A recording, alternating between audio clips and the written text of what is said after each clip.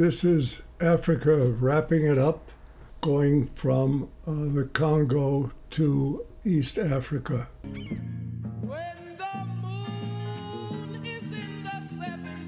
Please join us in listening to the remarkable story from the life and times of Michael Butler. In this podcast series, you'll be hearing stories from the primary themes of Michael Butler's life and memoirs: politics, polo, theatre, and love.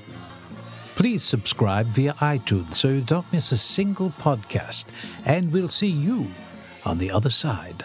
I went through Uganda and then into Kenya, and there I got my rhino, which was the final thing I really wanted to have. The only shooting that I continued to do while I was traveling was baboons. I really hated them and didn't like them. I got to Nairobi and went to the hotel the Blocks owned, and there I met Heath Manning and Danny Boyd and Letcher Brown.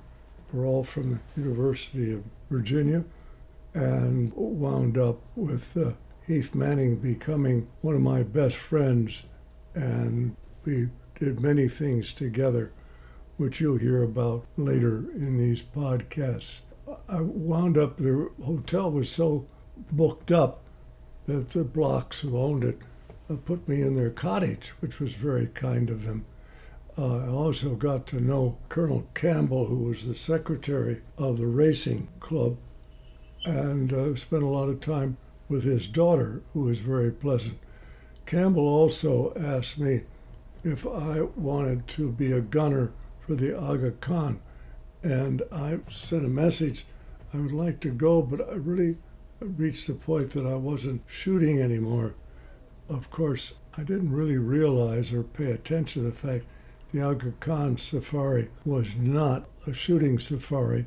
A gunner was only there to protect. It was really a photo safari, very advanced in those days.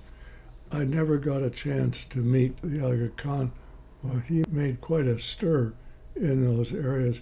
In Kampala, they were selling his bath water for, I forget, £1 a liter or something like that. It was unbelievable, the influence and power that this man had.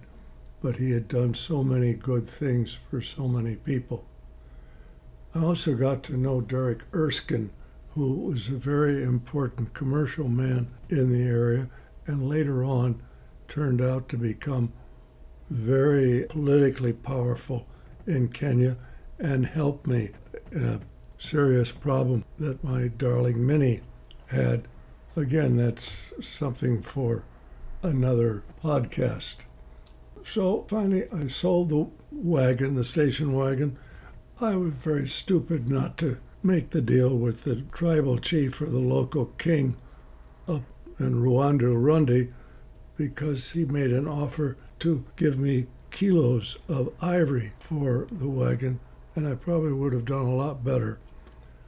But I didn't do that. I sold the guns, sold the camera equipment, took whatever cash I had left, got in a puddle jumper, hopped over to Juba, and from Juba took a flying boat on the Nile and went to Khartoum and to Cairo.